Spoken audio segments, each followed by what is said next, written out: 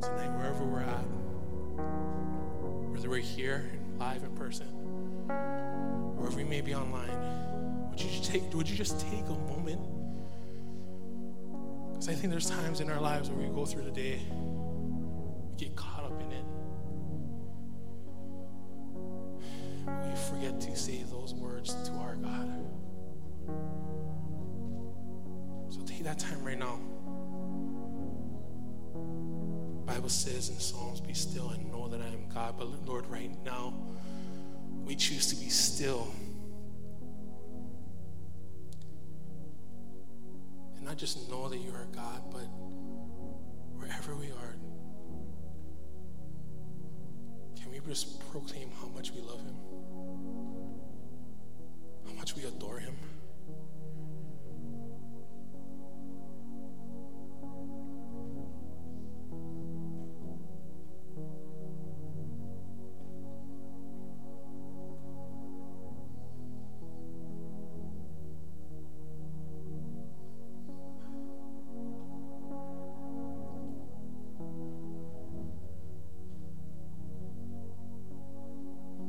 Would you hear the cries of our heart as we proclaim that we love you?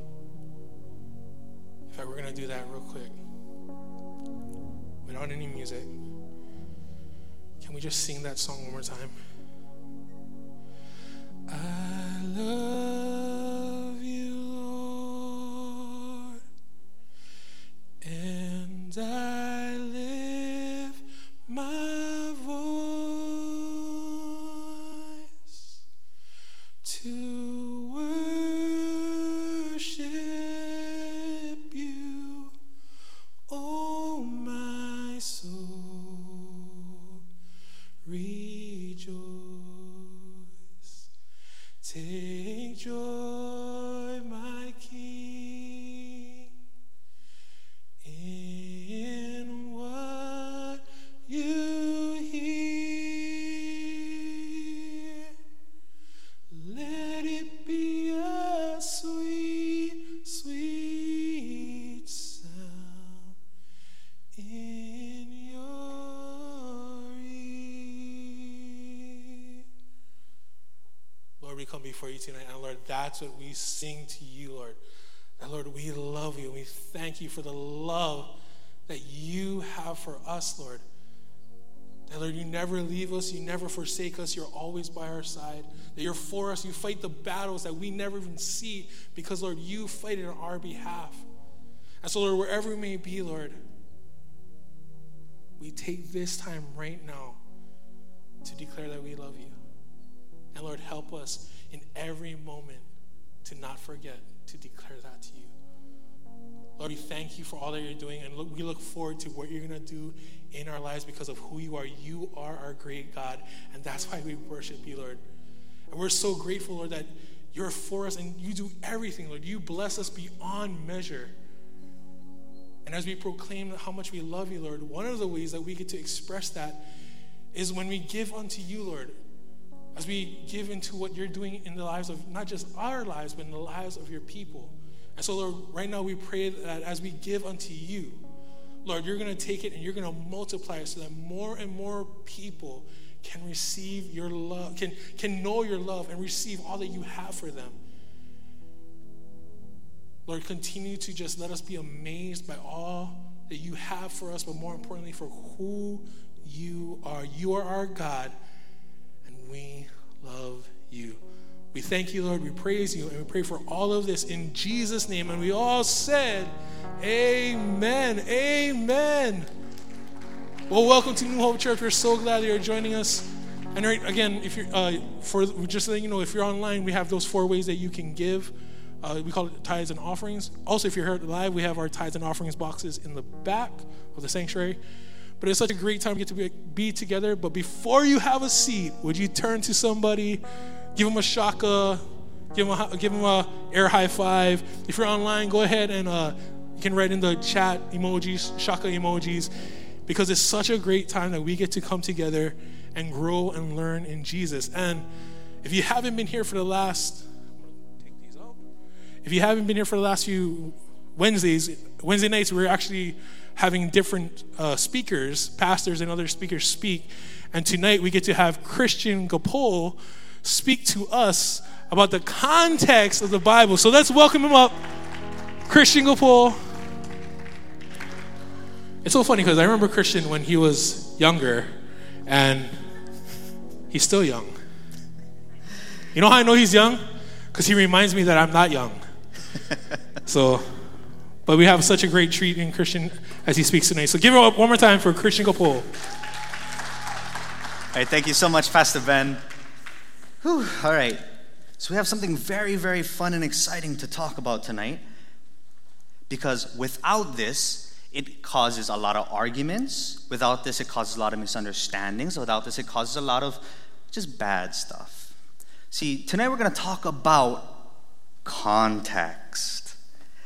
And if you don't really, know how important context is, what I always like to think about is, it's not just what you say, but why you said it.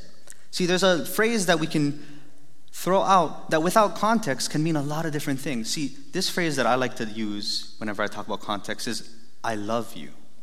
See, because I love you can be really playful, but it can be super serious. It can be like really, really romantic, or it can be very, oh, you shouldn't have said that. See, context in our communication is very, very, very important. And in that same way, we as Christians, we have some very important things that we read. We have the Bible, and in the Bible there's these scriptures. And these scriptures are really important for our walk. Psalm 119, I love it when it says it this way. It says it in Psalm 119, 105, it says, your word is a lamp to my feet and a light to my path. And for some context, Psalm 119 is this very long chapter that talks about how much this person is in love with the Word of God. So if scriptures are so important for us, if they're a map, if they're a guide, if they're a light to our path, we should kind of know the context about them. See, a lot of the questions that I get from people that don't really know Jesus, or people that are very confused, or just people that don't really like the Bible, have to do with scriptures out of context. A lot of misinterpretations, a lot of, what does this mean, or why is this? And I have to always take a step back and be like, whoa, wait, okay, what? Because I don't have the Bible memorized, unfortunately, but I'm always like, okay, first of all, where is this in the Bible? And second of all, let's actually read what it's saying.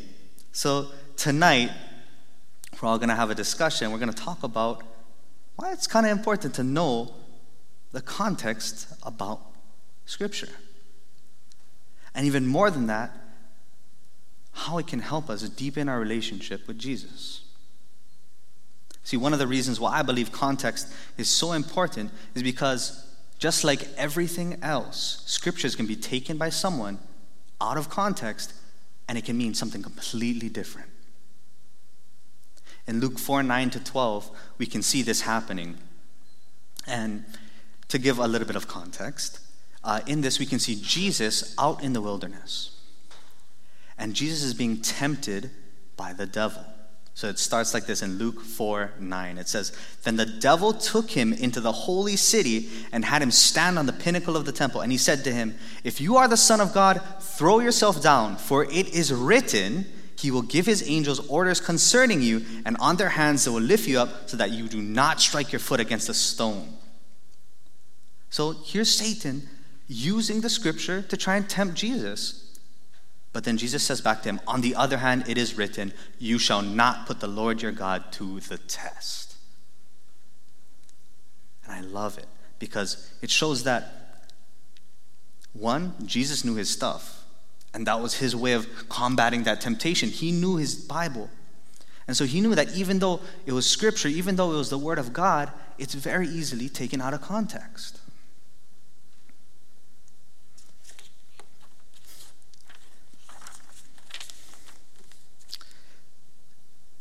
Like I said before, scripture is instrumental in our relationship with God. Not only does it help us defend against misinterpretation, not only does it help us guide our way of life because it's very turbulent, can be very confusing. But the Word is a living and breathing work, and it's the actions of God.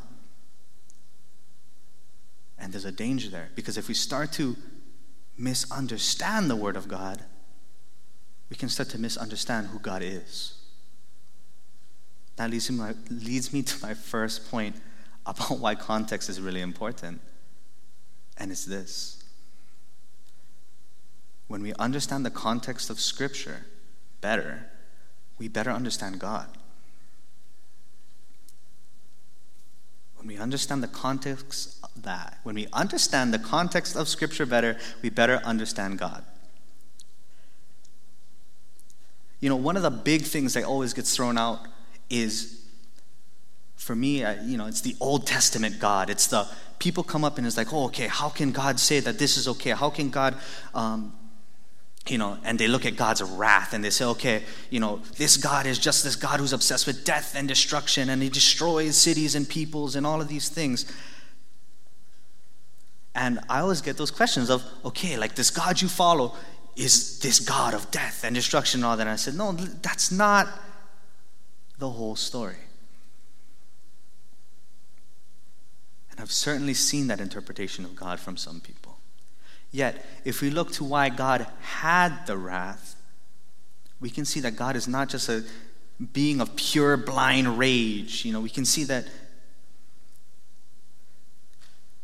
God is a God of righteousness. As we understand what drove God to wrath, we begin to get a better understanding of the things that God delights in and does not delight in. See, when it comes to God, there are so many more complex things happening, especially in the Old Testament, when it comes to rebellion, when it comes to what led to his wrath, when it comes to what those peoples did, and when it comes to how he defends and how he's loyal to his people. See, the context of that Scripture is very important to understand the actions of God. In the same way, it's important to understand the context of any action. See, the God that we follow is not a pushover God. But the God that we follow is a strong, mighty God. And we can very much see that in the Old Testament. See, he's this God who is awe-inspiring. He's faithful, and he's loving, and he's also protective. And we can see that whole spectrum in that context. But if we only look at the action itself, we miss a lot of that. We miss why is that? Because we can just look at what it was and not understand, all right, there's a reason why God wanted these people gone. It's because they were going up against his people. They were doing atrocious acts in his eyes. Another common thing that I see placed on God, and a lot of people like to throw at me, is God is just this God who's all about rules, and he's really strict, and he wants to control your life. Because they go straight into Leviticus, and I'm like, man, of all the places. But yes, there are rules. But I'm sure many of us believe that our lives need rules. And there are certainly people I've met that say, no rules is better, but we have to look at why those rules are there. See, these rules often have to deal with the health and well-being of the community. They often have to deal with the righteousness of God's people and how God will see that and protect the morality of his people. And they're also about the well-being of those less fortunate than others. See, these rules aren't meant to make life restrictive, but to keep us safe and to keep us from getting too focused on ourselves.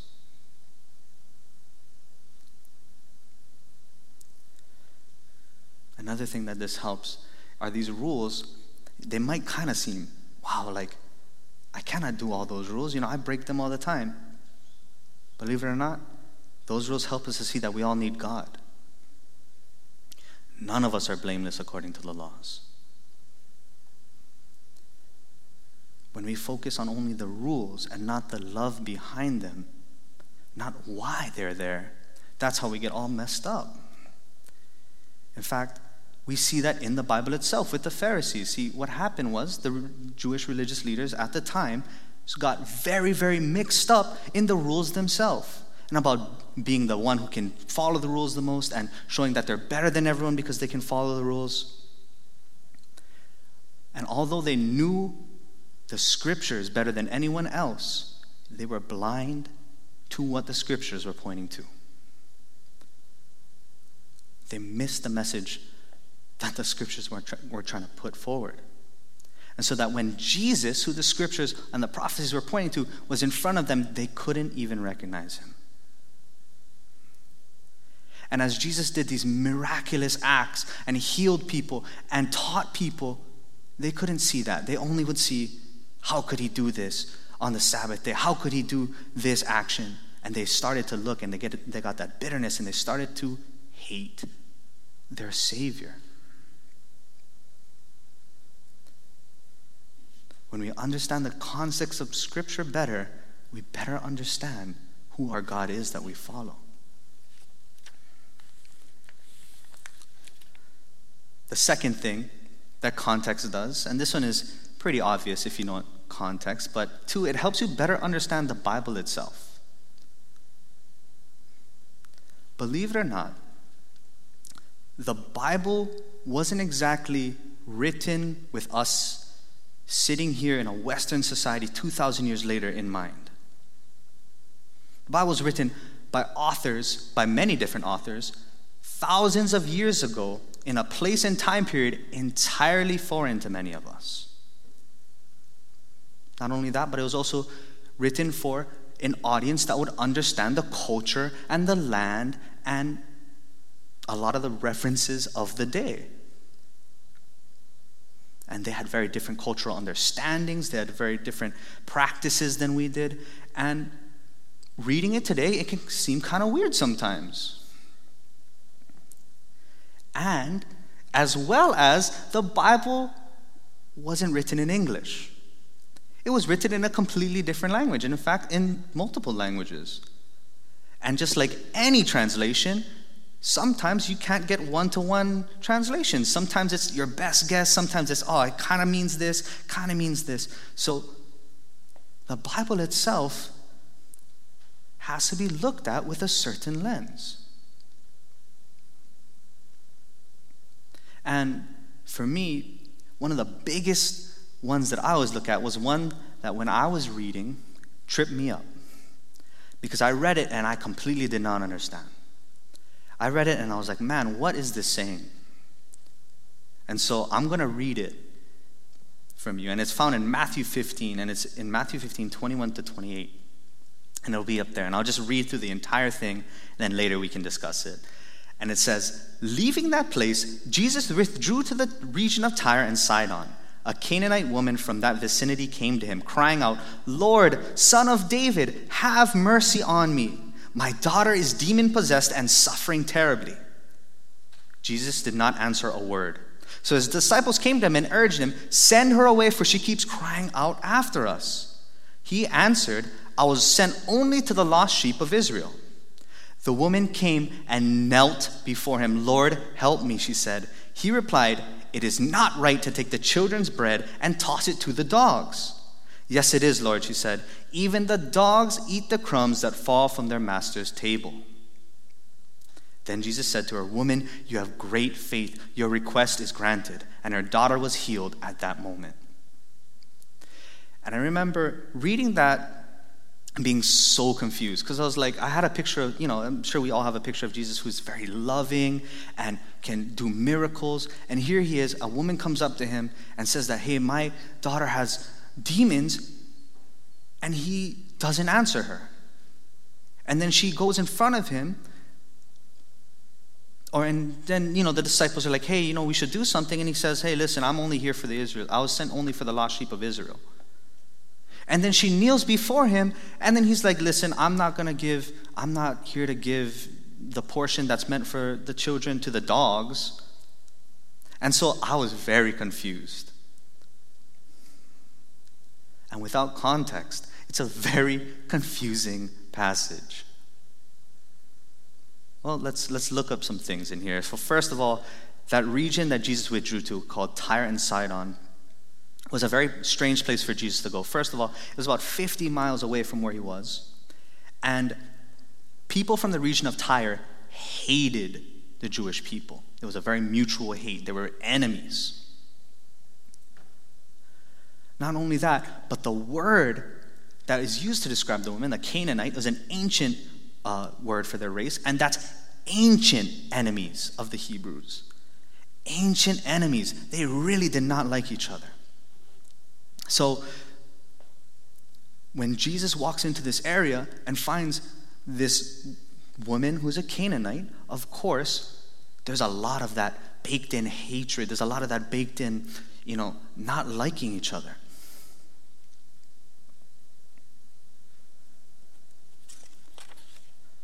Next, of course, was Jesus' mission to the Jewish people primarily. Jesus was saying this, and in fact, he was sent to the Jewish people. And so it's almost in a way of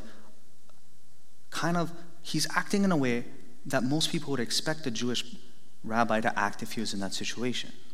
He's not talking to this Canaanite woman. He's not really saying anything. He's saying, listen, I'm here for the Jewish people.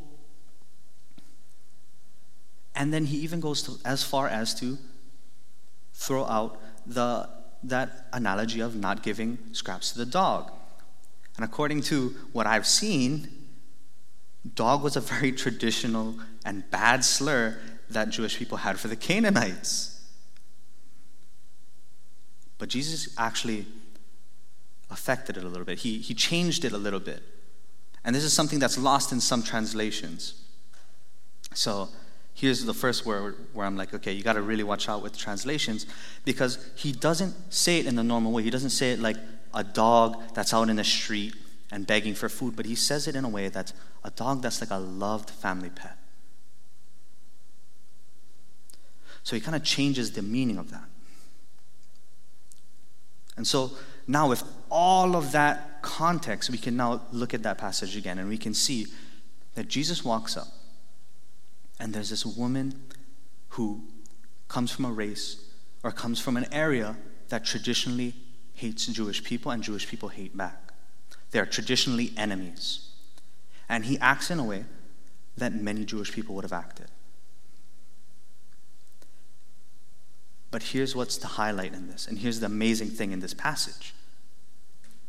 We can watch the faith of the woman. Knowing that they're historic enemies, she called out to Jesus. Knowing that he may not even talk to her, she kneels before him and begs him, calls him Lord. And knowing that, she even takes what he says to her and says, yes, she actually agrees to it. She says, yes, Lord, I understand what you mean. She understands the mission that he's been sent to, that he's not there strictly for her people. And she says, yes, Lord, but even the dogs will eat the crumbs off of the master's table. In that way, meaning, even we will be blessed as you come and give your message to the Jewish people.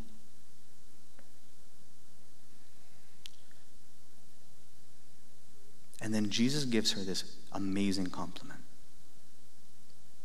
As she goes, as she displays this faith, he says this, and if we can bring that right back up, he says, "Woman, you have great faith. Your request is granted," and her daughter was healed at that moment. Now, without context, that's a pretty good compliment. But with context, here's something about that compliment. Jesus never actually gave that compliment to another person in the Bible. This is the first time that he's given it directly towards someone. So he goes and he says directly to the woman that you have great faith. Now, there is another time in the Bible where he does talk about someone else's great faith, but it's not directly towards them, but instead he talks about it to a crowd. He talks about the centurion who has great faith. But he doesn't say, hey, listen, you have great faith. He says, look at the great faith of this man. And this is the first and only time that Jesus goes, you have great faith. Your request is granted. And in that way, we can look at that scripture and see that it wasn't Jesus being some weirdo, but instead, it was a demonstration of the faith that even someone who was not a Jewish person had for Jesus. It was a demonstration of how great that was. And the readers at the time would very much understand this. They would get how amazing it was that someone from this rival region acting this way towards Jesus, how amazing that would be. And how amazing it is that Jesus would call out her great faith. See, the Bible sometimes isn't easily seen through our cultural context. But that being said, so if it's not really written primarily for us, if it's not really meant for us, can we still get something from it? Well, yeah, absolutely we can. See, the word is alive and powerful. And there's this scripture that I don't know if you've ever seen before, but it's called Hebrews 13:8. And it says that Jesus Christ is the same yesterday, today, and forever. And although the Bible was written thousands of years ago, the actions of God throughout are still related today. That Jesus in there is still the same today. And that's what we can take from the Bible. See, a lot of people hear that, the Bible was written thousands of years ago, so it's not even anything today. But no. Yes, we have to look at it differently, but it's still relevant. There's still the same Jesus. And when we can keep that context in mind, if we can keep what the Bible is trying to tell us in mind, we can understand things even deeper and even greater. The third thing I like, and why I wanted to do this message and why I felt it go into my heart, was this. When we understand the context of the Bible, it helps us fall deeper in love with the Word of God. Context in stories is very important. For example, if I could make a completely different example, if you try and listen to a story without context, it's not very interesting. Like for me, one of my favorite stories of all time has this farmer guy that rescues a princess, and then him and his friends beat the bad guys in the end. So it's not really that interesting, right? But then when we watch Star Wars and we're like, wow, that's different. He's not on a normal place. He's farming something different. And, the princess that he's saving is on a space station. As we get the context of things, that's when it gets super interesting. And that's when we can dig into it. See, the basic story is great. Sure, we've seen it. But it's the context that helps us fall in love. So there are 3 questions that I always look at whenever I read the Bible. And the first one is, who is writing what I'm reading? Why are there, if this is being written, who is writing it? Is it a prophet? Is it someone trying to make history? Someone trying to, warn something? Is it somebody trying to write to someone else about a slave that escaped from them, but they want to accept them as a brother and not as a slave again? Things like this.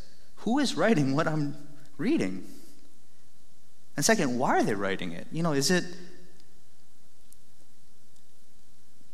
Is it for me to understand something different? Is it for a chronicle? Is it for something where I'm supposed to internalize it and chew on it and really change my mind on it? Or is it for something that I can see and I can understand how God is moving in different lives? Because there are many different genres, many different things in the Bible. It may look like one book, but there are many different things. And there's poetry, there are songs, there are psalms, there are proverbs, which are these really cool, wise little sayings. There's historical records. There's love poetry. There's a lot of different stuff in the Bible. And if we all look at it in the same way, it can kind of get a bit weird. I don't read through a song the same way I read through a history textbook. I don't read through poems the same way I read through a story. It's a different way that we look at it. And when we start to understand those questions, when we start to answer those questions, we start to really understand the dense text in front of us. Because, yeah, the Bible can be very dense. You know, one time I was asked what my favorite book of the Bible was. And I told them that I actually really love reading through Philippians. And the person looked at me like, why Philippians? Because, you know, there's a lot of different books and they're kind of like a bit confused. And I said, well, here's why I love Philippians. Because Philippians has this guy named Paul, and he's writing to this church in Philippi. And as you read through Philippians, you can see so many different things. You can see him, you know, writing about how encouraged he is by this church, and he's, you know, and encouraging them and talking about a lot of different things and joy. And this is where he talks about, you know, that very famous and quoted scripture that he can do all things through Christ who strengthens him. You know, all of these great things come out. And as someone who grew up in the church, I knew kind of about those things. But then I read the context behind it. And I read, Paul wrote this while he's in chains. He wrote this while he's in house arrest. He wrote this as he's awaiting the verdict for one of his trials that may have been the one where he died. And I thought to myself, man, me writing this really joyful letter to someone would not be my first response. I thought to myself, man, this guy Paul is writing this letter, and I want to know why he's so joyful. What is this secret? And believe it or not, it says it in Philippians. When I understood the context of what he was writing, it made all the words strike doubly true. When he said, hey, listen, I know what it's like to go through hardships, I thought, yeah, you do. You're in chains right now. As I learned more about Paul's life, I was like, yeah, you do. You went through a lot of stuff. And so when he said that I can do all things through Christ who strengthened me, that's my secret. That's how I can go on with strength. I thought to myself, there's somebody who's saying something and putting it in practice. There's somebody that, although this is written thousands of years ago, it hit me and it inspired me. And I was like, man, this guy went through so many different things, but he can do it. He can do it with Jesus. So can I. And remember that. And that's why that's my favorite book of the Bible, because it was the first time that the word really jumped out at me, that it became real, that it became something that I could hang on to. See, with that context, Paul's letter that's full of joy and his famous answer to life takes on an even more sincere meaning. So, how can we increase the context of our Bible reading? You know, I'm up here saying all the good things about it. So how can we increase that context? Well, first, one of the great ways that I get a lot of context was following our bookmark. Sometimes our bookmark will line up the two things where it's, you know, we'll read something in the Old Testament and the New Testament part will call back to that thing in the Old Testament. And I'm like, wow, it's almost like they, you know, made that work. And I was like, oh, I know that. I know what Jesus is talking about. I just read about that. And it helps us give us that context. And in fact, there's many times in the New Testament where they'll call back to the Old Testament. Also, to help increase that context, sometimes if you're like me, you'll miss a day and you might think, it's okay, you know, I just keep going. You'll miss a lot if you miss a day. So sometimes it helps to go back and actually read through. The second thing that I find helpful is if I find something confusing or if I find something that I don't really understand, you know, the words are kind of strange, you know, I look through different translations. I look through, okay, what is this really trying to convey? You know, why does this sound very confusing for me? Because again, this is not written in English, and sometimes that's why there's a little number in it and there's a different word, and I was always like, wow, that's interesting. But it's because they're trying their best, and sometimes it's not one-to-one. So sometimes it helps to look through different translations, look through commentaries that have a lot of the culture or the context behind it, where they'll talk about, hey, listen, this word really means this kind of thing, or what you're, again, like just like in that one, it's like, hey, listen, the people in Tyre were big enemies, and this is why that's that. It also helps sometimes when I go into a book, I'll look up like the major themes in it. Like I'm like, okay, what is this trying to say? Because sometimes the Bible uses very poetic and like flowery language and psalm language, and I'm like, okay, what is it trying to say here? And it's not like a thing where it's like literally trying to say that, but it's trying to allude to something. And sometimes it helps to see, okay, this is what it's trying to help. And for that, we did go through a series where we talked about Bible books in broad, or we talked about all of the Bible books, and in front of them we had these videos from the Bible Project that I usually like to look at whenever I look at a new thing into the Bible. I like to look through and see, okay, so these are the major themes, these are the motifs, these are kind of what is trying to go through, and from there I can kind of see, okay, now I understand what this is trying to say. Another thing is sometimes we'll find a random scripture in the wild, and sometimes it's good and it sounds really uplifting, and sometimes it's not, and it's like, hey, what does this mean? It really does help to read around the scripture.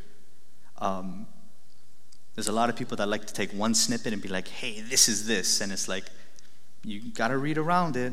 That's not exactly what it's saying.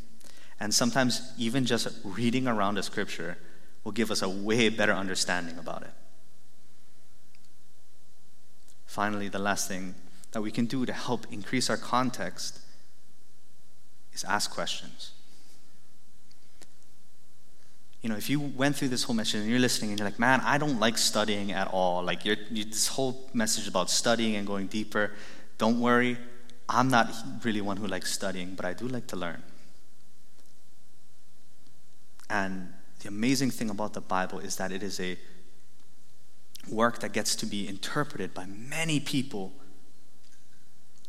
and God has found it fit to put a lot of people around me that know the Bible a lot better than I do. So I always ask them questions. Okay, what does this verse mean? What does it mean here? And if you kind of feel shame, like, man, I don't want to ask that because that might make me look dumb, I've asked a lot of dumb questions. But as a community, that's what we're here for. We can help each other understand better. See, as we close tonight, I hope I inspired you to take a deeper look into the scriptures. Even if it's just the authors or the purpose behind each of the book. Purpose behind each of the books. Because as we do dive deeper into scriptures, as we do understand those scriptures, it helps us. It almost transforms the book for us more. Like for me, I fell in love with Philippians after I understood the context. I understood for the first time. I'm like, man, this makes sense.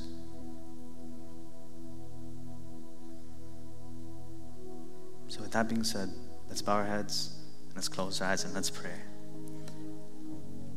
Dear Heavenly Father, Lord, I just pray, and I thank you so much for being a God who has given us your word. Lord, just like it says in Psalm, your word is a lamp. So Lord, I pray that as we move forward in it, that we wouldn't be afraid to dive into it, to look for what the true meaning is.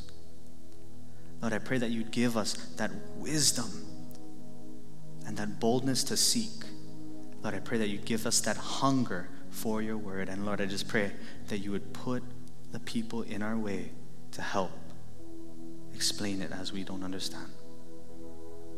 Lord, I pray that you would continually bless us, keep us safe. And I pray this in Jesus' name, amen. All right. Well, that's the end of our message. Thank you so much for joining us tonight. Feel free to join us on Sunday from 7. Thank you. But make sure to join us on Sunday on 7, 8:30, and 10 o'clock. All right. I'll see you then.